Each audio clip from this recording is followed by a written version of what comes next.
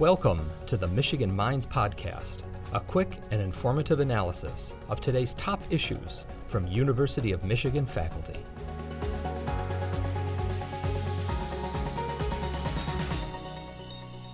The teenage years are a time when many grapple with their identity between social groups. This can be even more acute for a religious minority. It turns out this identity integration matters a great deal, according to University of Michigan professor Muniba Salim. Her research on Muslim students in America shows how they interact with people outside their social group depends on how they integrate their Muslim and American identities.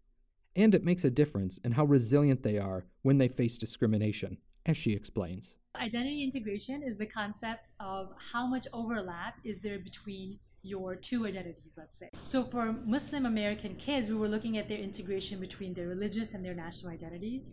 And in this case, kids who have integrated identities are thinking, there is no reason why I can't be both Muslim and American. But kids who have low identity integration somehow think that they have to pick one or the other. In this study, we were interested in examining how Muslim American students are affected in the ways in which they interact with people outside of their group.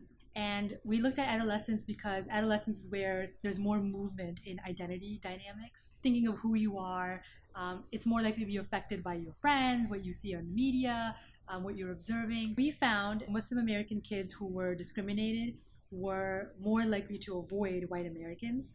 But then we also found that this relationship is buffered by their identity integration.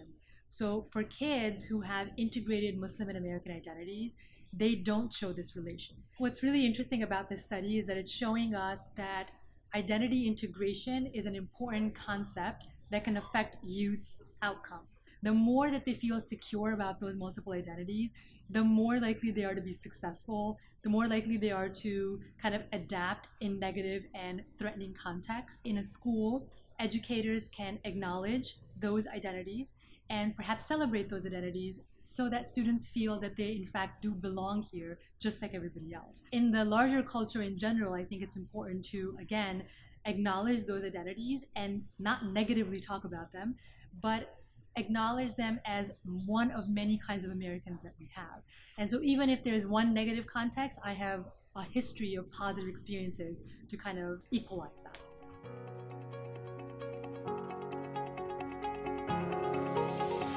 Thank you for listening to the Michigan Minds Podcast, a production of the University of Michigan. Please subscribe to hear more, give us a rating to let us know what you think, and follow the conversation on social media at #UMichImpact.